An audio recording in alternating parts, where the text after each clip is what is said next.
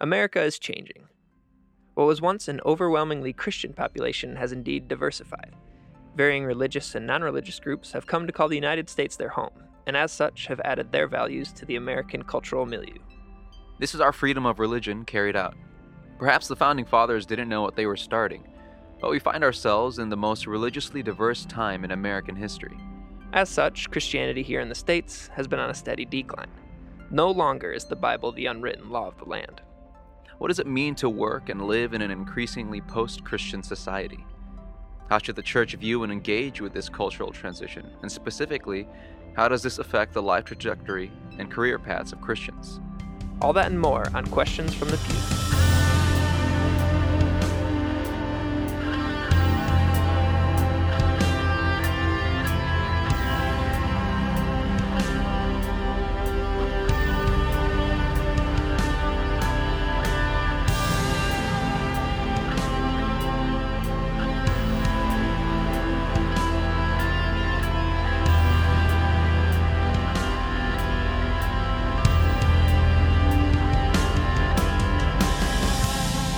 Welcome to Questions from the Pew, the intersection of faith and culture.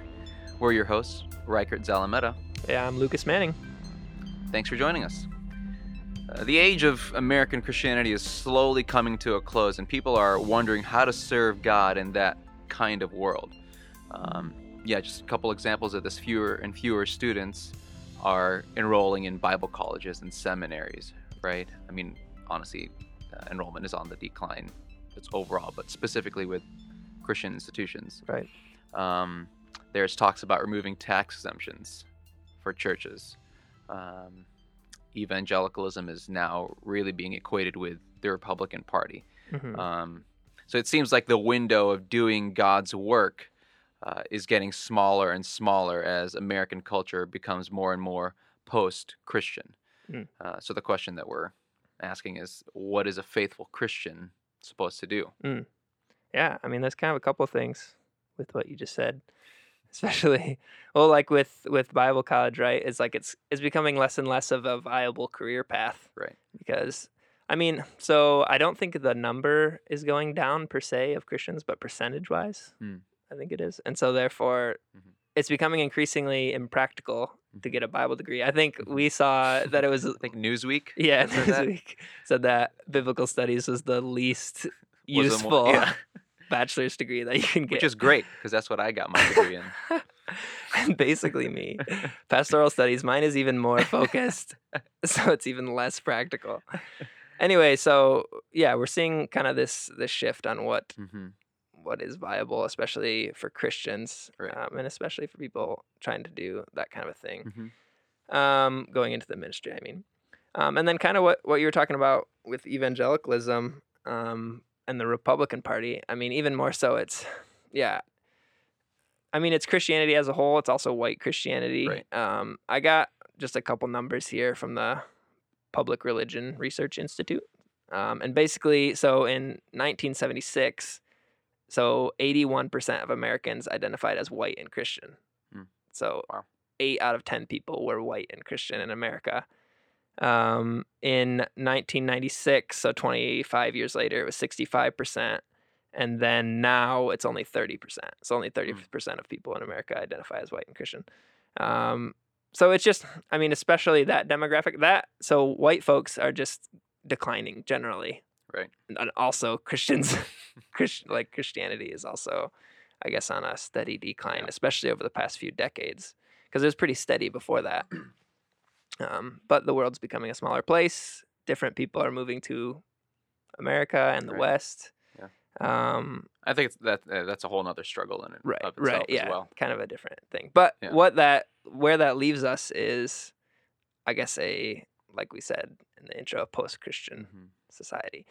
So I guess for me, a quick background, I guess.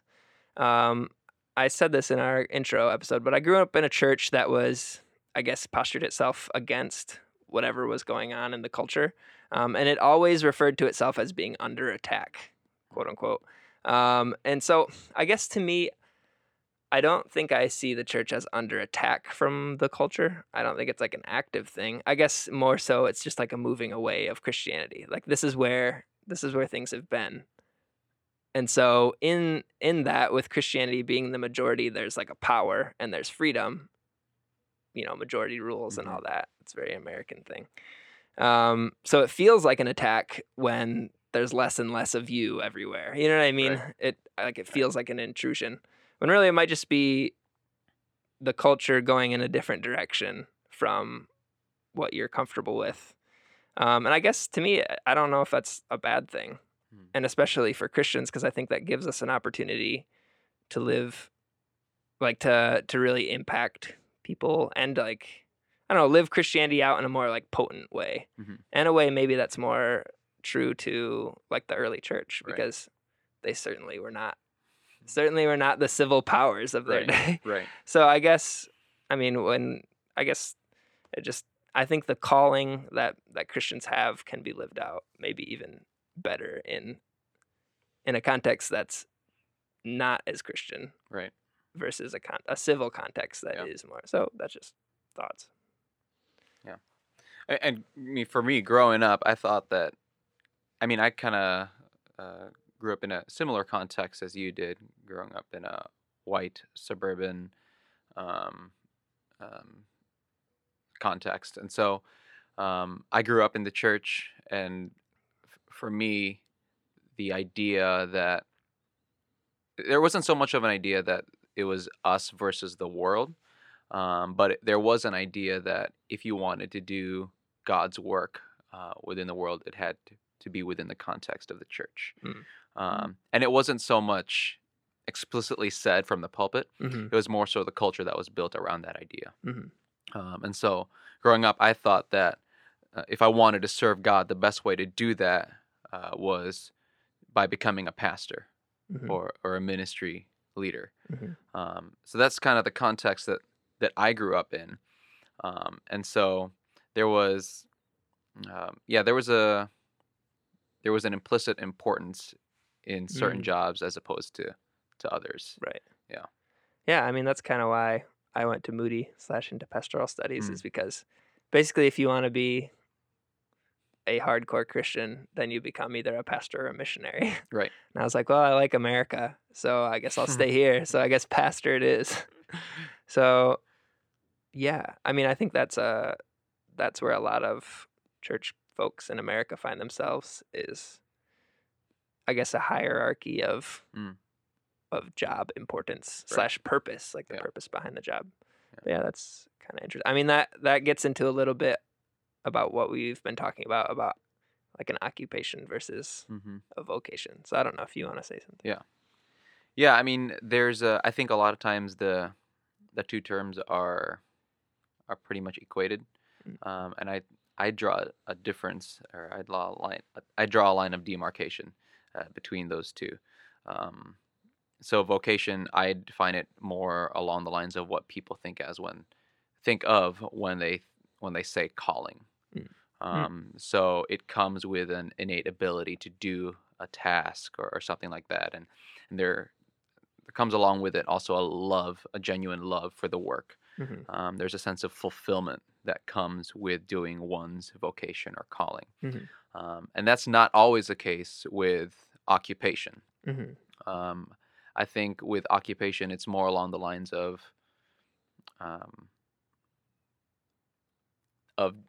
a type of work that brings home the bacon, right? So we can't just live by just volunteering work and whatnot. So we need money, and so the occupation is what people pursue to bring in that money, whereas their vocation is where their heart really lies, and that's where their calling really is. And sometimes those two blend together. One can find their vocation in their occupation and that sort of thing. And that's great. But for a lot of people, I think there's a very stark divide between the two, and the desire for them is to have those be one and the same. Yeah, for sure. I think there's kind of an importance on both, because one, you have to have an occupation to support yourself and your family, and I would say that's a good thing to pursue. Yeah, keeping yourself alive and the people you're responsible for. So I think that's a good thing to pursue. So I think occupation is very important, and then obviously vocation. If we if we believe God's called us, which I would say I believe that as a Christian, I believe that, then I think there's a specific way that we live out that calling. And so that's also important. I think there's a tendency to elevate one or the other. So there's folks who elevate the occupation, like let's get the money, which is, that's fair. And then there's other people, especially our age people, who are like, I'm not going to do anything unless I'm, unless it's like what I want to do. Right. And they're still living with their parents, which is nothing wrong with living with your parents. Yeah, exactly. But I mean, I guess I think it's a healthy life cycle thing to make some money and move on with your life. So I think it's practical. Right, yeah. Bare minimum, it's practical. Right. This is mostly like millennial, kind of like a white millennial thing, I guess. But yeah. Anyway, so yeah, it's great when they both are the same thing. Yeah. But both are important. Mm-hmm. And probably both should be achieved, I think. But yeah, I don't know. Yeah, I think there's a healthy balance that needs to be struck between the two, right? Mm-hmm. But what you were saying, like, it often becomes a hierarchy. Mm-hmm. Right. And that hierarchy can be different depending on what your cultural background is.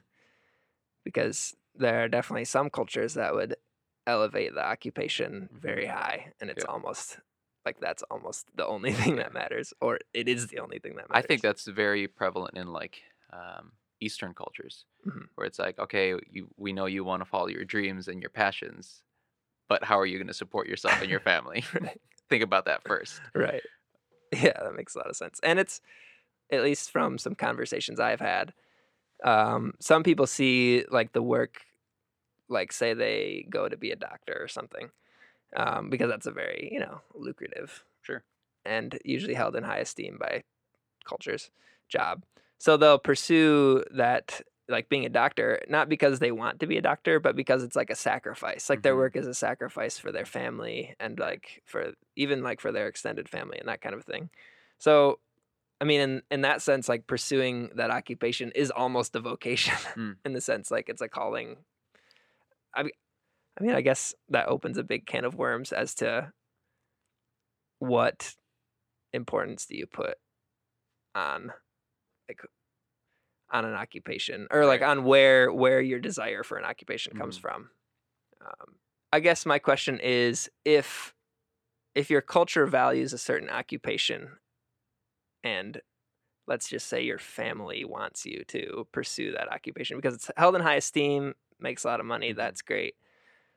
To what extent do we follow that, that cultural calling almost to provide for your family and to do well, versus perhaps you have an individual calling of, I think this is what I'm supposed to do. I guess, how do you juggle the two? Does that make any sense? Yeah, no, that makes sense. That's a tough question. Right. Because I think it's different. Yeah, it's a very cultural thing. Right. I don't know if if there is a good answer.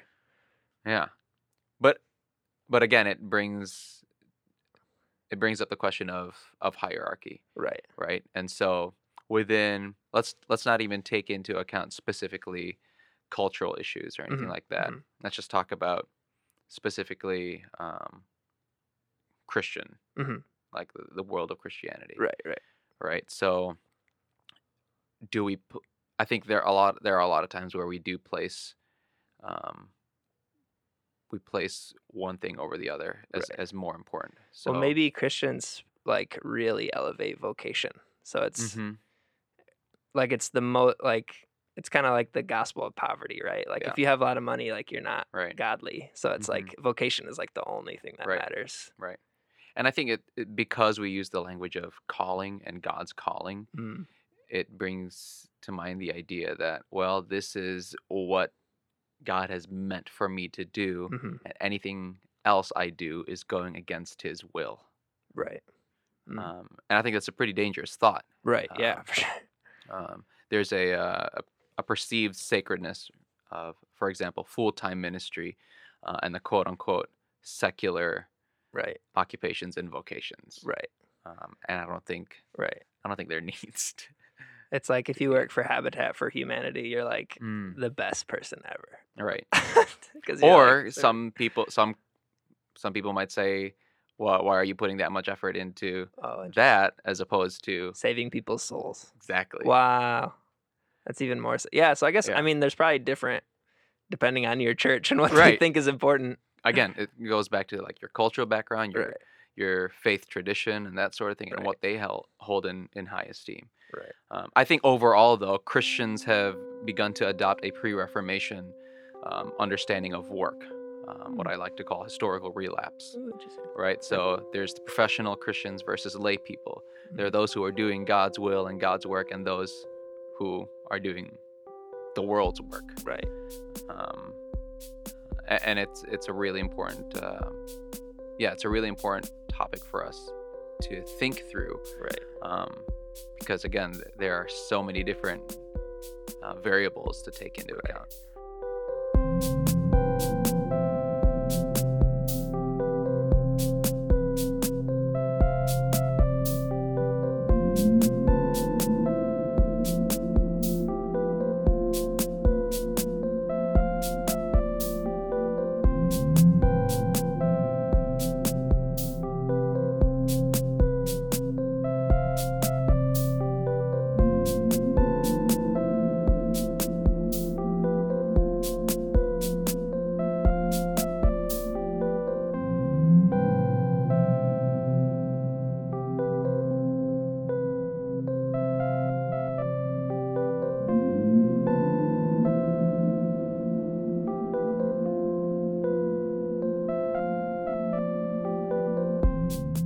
I guess the first thing that pops into my mind is, why do we have to split the two?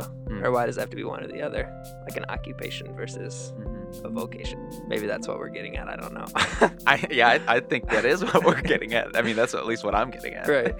And it's important for Christians, for example. For Christians, it's important to think through and find a quote unquote answer to, because if you don't think through those questions, it separates the spheres of their world. Right. It separates their faith from their daily life. Like, now I'm working. Right. Now I'm at home. Now I'm at church. Yeah. Right. Compartmentalization to a very unhealthy extreme. Right. Yeah. Because it's got eternal ramifications. Right. Yeah. For sure.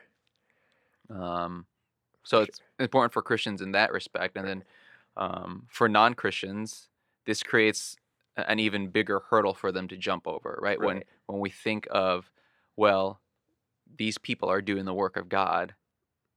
I'm not a Christian. I'm not serving in the church.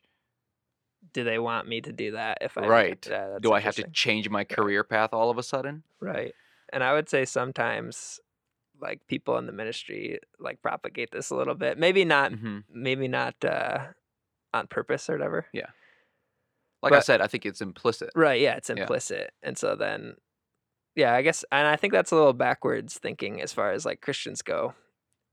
Just because, well, one, it's a little bit of an elitist, like, what we're doing is better than what you're doing. Yeah. It creates that dividing wall. Right, yeah, exactly. Yeah. Which I think is not helpful. One, I think I've said this before, but Christ was a friend to us, and therefore, like, like, we saw God and like we come to know God through his like friendship with us. This is coming from John 15, I believe. Anyway, so as such, like, we should be a friend to the world in order to like show them God. So having this like, what you're doing has no merit or purpose. Right. I just feel like it's not helpful at all. It's a very arrogant thing. Yeah, exactly. To not only say, but also to imply. Right. Yeah. And it's, like you said, it just seems like outdated. Yeah. Like, it's like the KJV. Wow. Just throwing that for out our there. KJV only audience. I'm sorry, everyone. It's very poetic. It's nice. I grew up listening. So did I. I grew up on the KJV. Memorizing it too. Anyway, we love the KJV here. We love it. It doesn't make any sense to me when I read it now. I'll be honest. I read it, I'm like, what is going on? Sorry if we isolated all the non-Christian people. Probably not. You probably know the King James Version. Or maybe that's the only version you think the Bible is. Yeah. Well, there's other versions that are easier. It is not the only version. It's a great version. but it's not the only version. But going back. Anyway. And we digress. But yeah, you were saying it's very arrogant to basically say there's purpose behind our work as Christians and as ministry leaders, people who are involved in ministry or in the pastorate. Right. But you, in the secular world, there's no purpose in your work. Yeah, it's very dangerous, very arrogant thing to say. Martin Luther, the great German reformer, had a lot to say about this.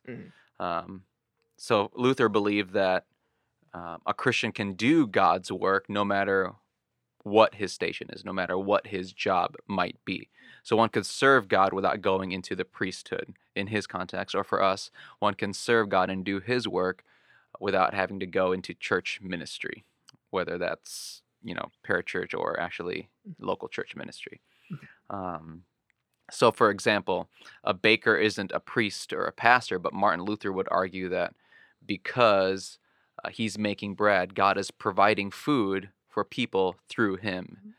Thus, the Christian baker is doing the work of God, even though his occupation is a secular one. Yeah. Quote unquote, secular one. Right. Right? Or even a non-believing baker. I would take that to the, take that even further. Conclusion. Even a non-Christian baker can still be used by God. Right. Yeah, for sure. Right. I have a quote here from one of his sermons.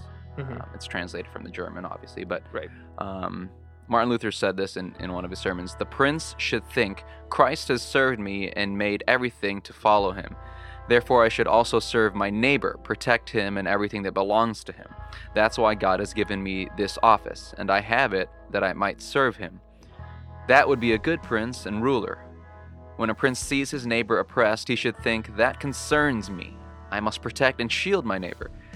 The same is true for the shoemaker, the tailor, the scribe, or reader. If he is a Christian tailor, he will say, I make these clothes because God has bidden me to do so that I can earn a living, so that I can help and serve my neighbor. When a Christian doesn't serve the other, God is not present. That is not Christian living." Wow. That's pretty convicting stuff. Great. That's great. Wow. I'm about to go become a tailor.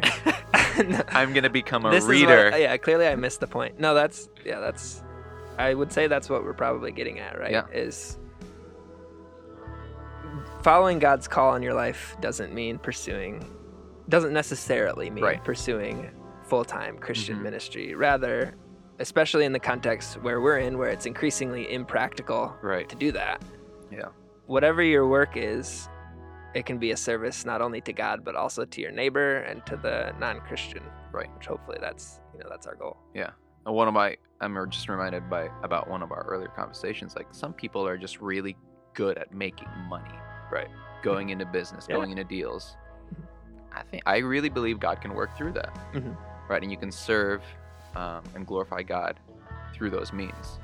Right. Even though you're not a pastor. Right. Yeah. Right. If you're really good at making money, that's great. Yeah. If we follow Luther's line of thought, then we can do God's work even outside the walls of the church. Just great. Yeah. So I would say that's great. I'm trying to think if I have anything else to say on this. I guess one thing here's just like a little bit of an aside, but also not. Like, as Christianity becomes less and less a socially advantageous quality to have, I feel like that's when real followers of Christ start to rise from the ranks of the cultural Christian folks. I think there's a lot of hope for Christians, right? As that window of the supposed window of being able to serve God becomes smaller and smaller in our cultural context because of all these shifts happening in society. As America moves away from civil religion, right? Because doing God's work is not tied to ministering within the church alone, right? So if anything, I don't think Christians should be discouraged by that or worry, right? I think they should be encouraged by it, right? Almost, and strap on your boots and let's get creative with how. Yes, another Martin Luther King Jr. said to sweep the street as best you can. That's in a different context that he said that, but it still applies. Yeah. So, wow, that's encouraging for me. It was a good conversation. Thank you.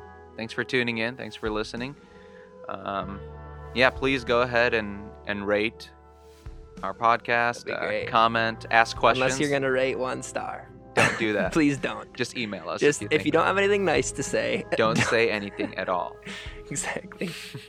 Yeah, our website is up. It's on the podcast description and also the episode description, I believe. Yes. So you can ask questions, comments there, and obviously subscribe to our podcast as well. Well, thanks for tuning in. I'm Reichert Zalameta. I'm Lucas Manning. See you next time.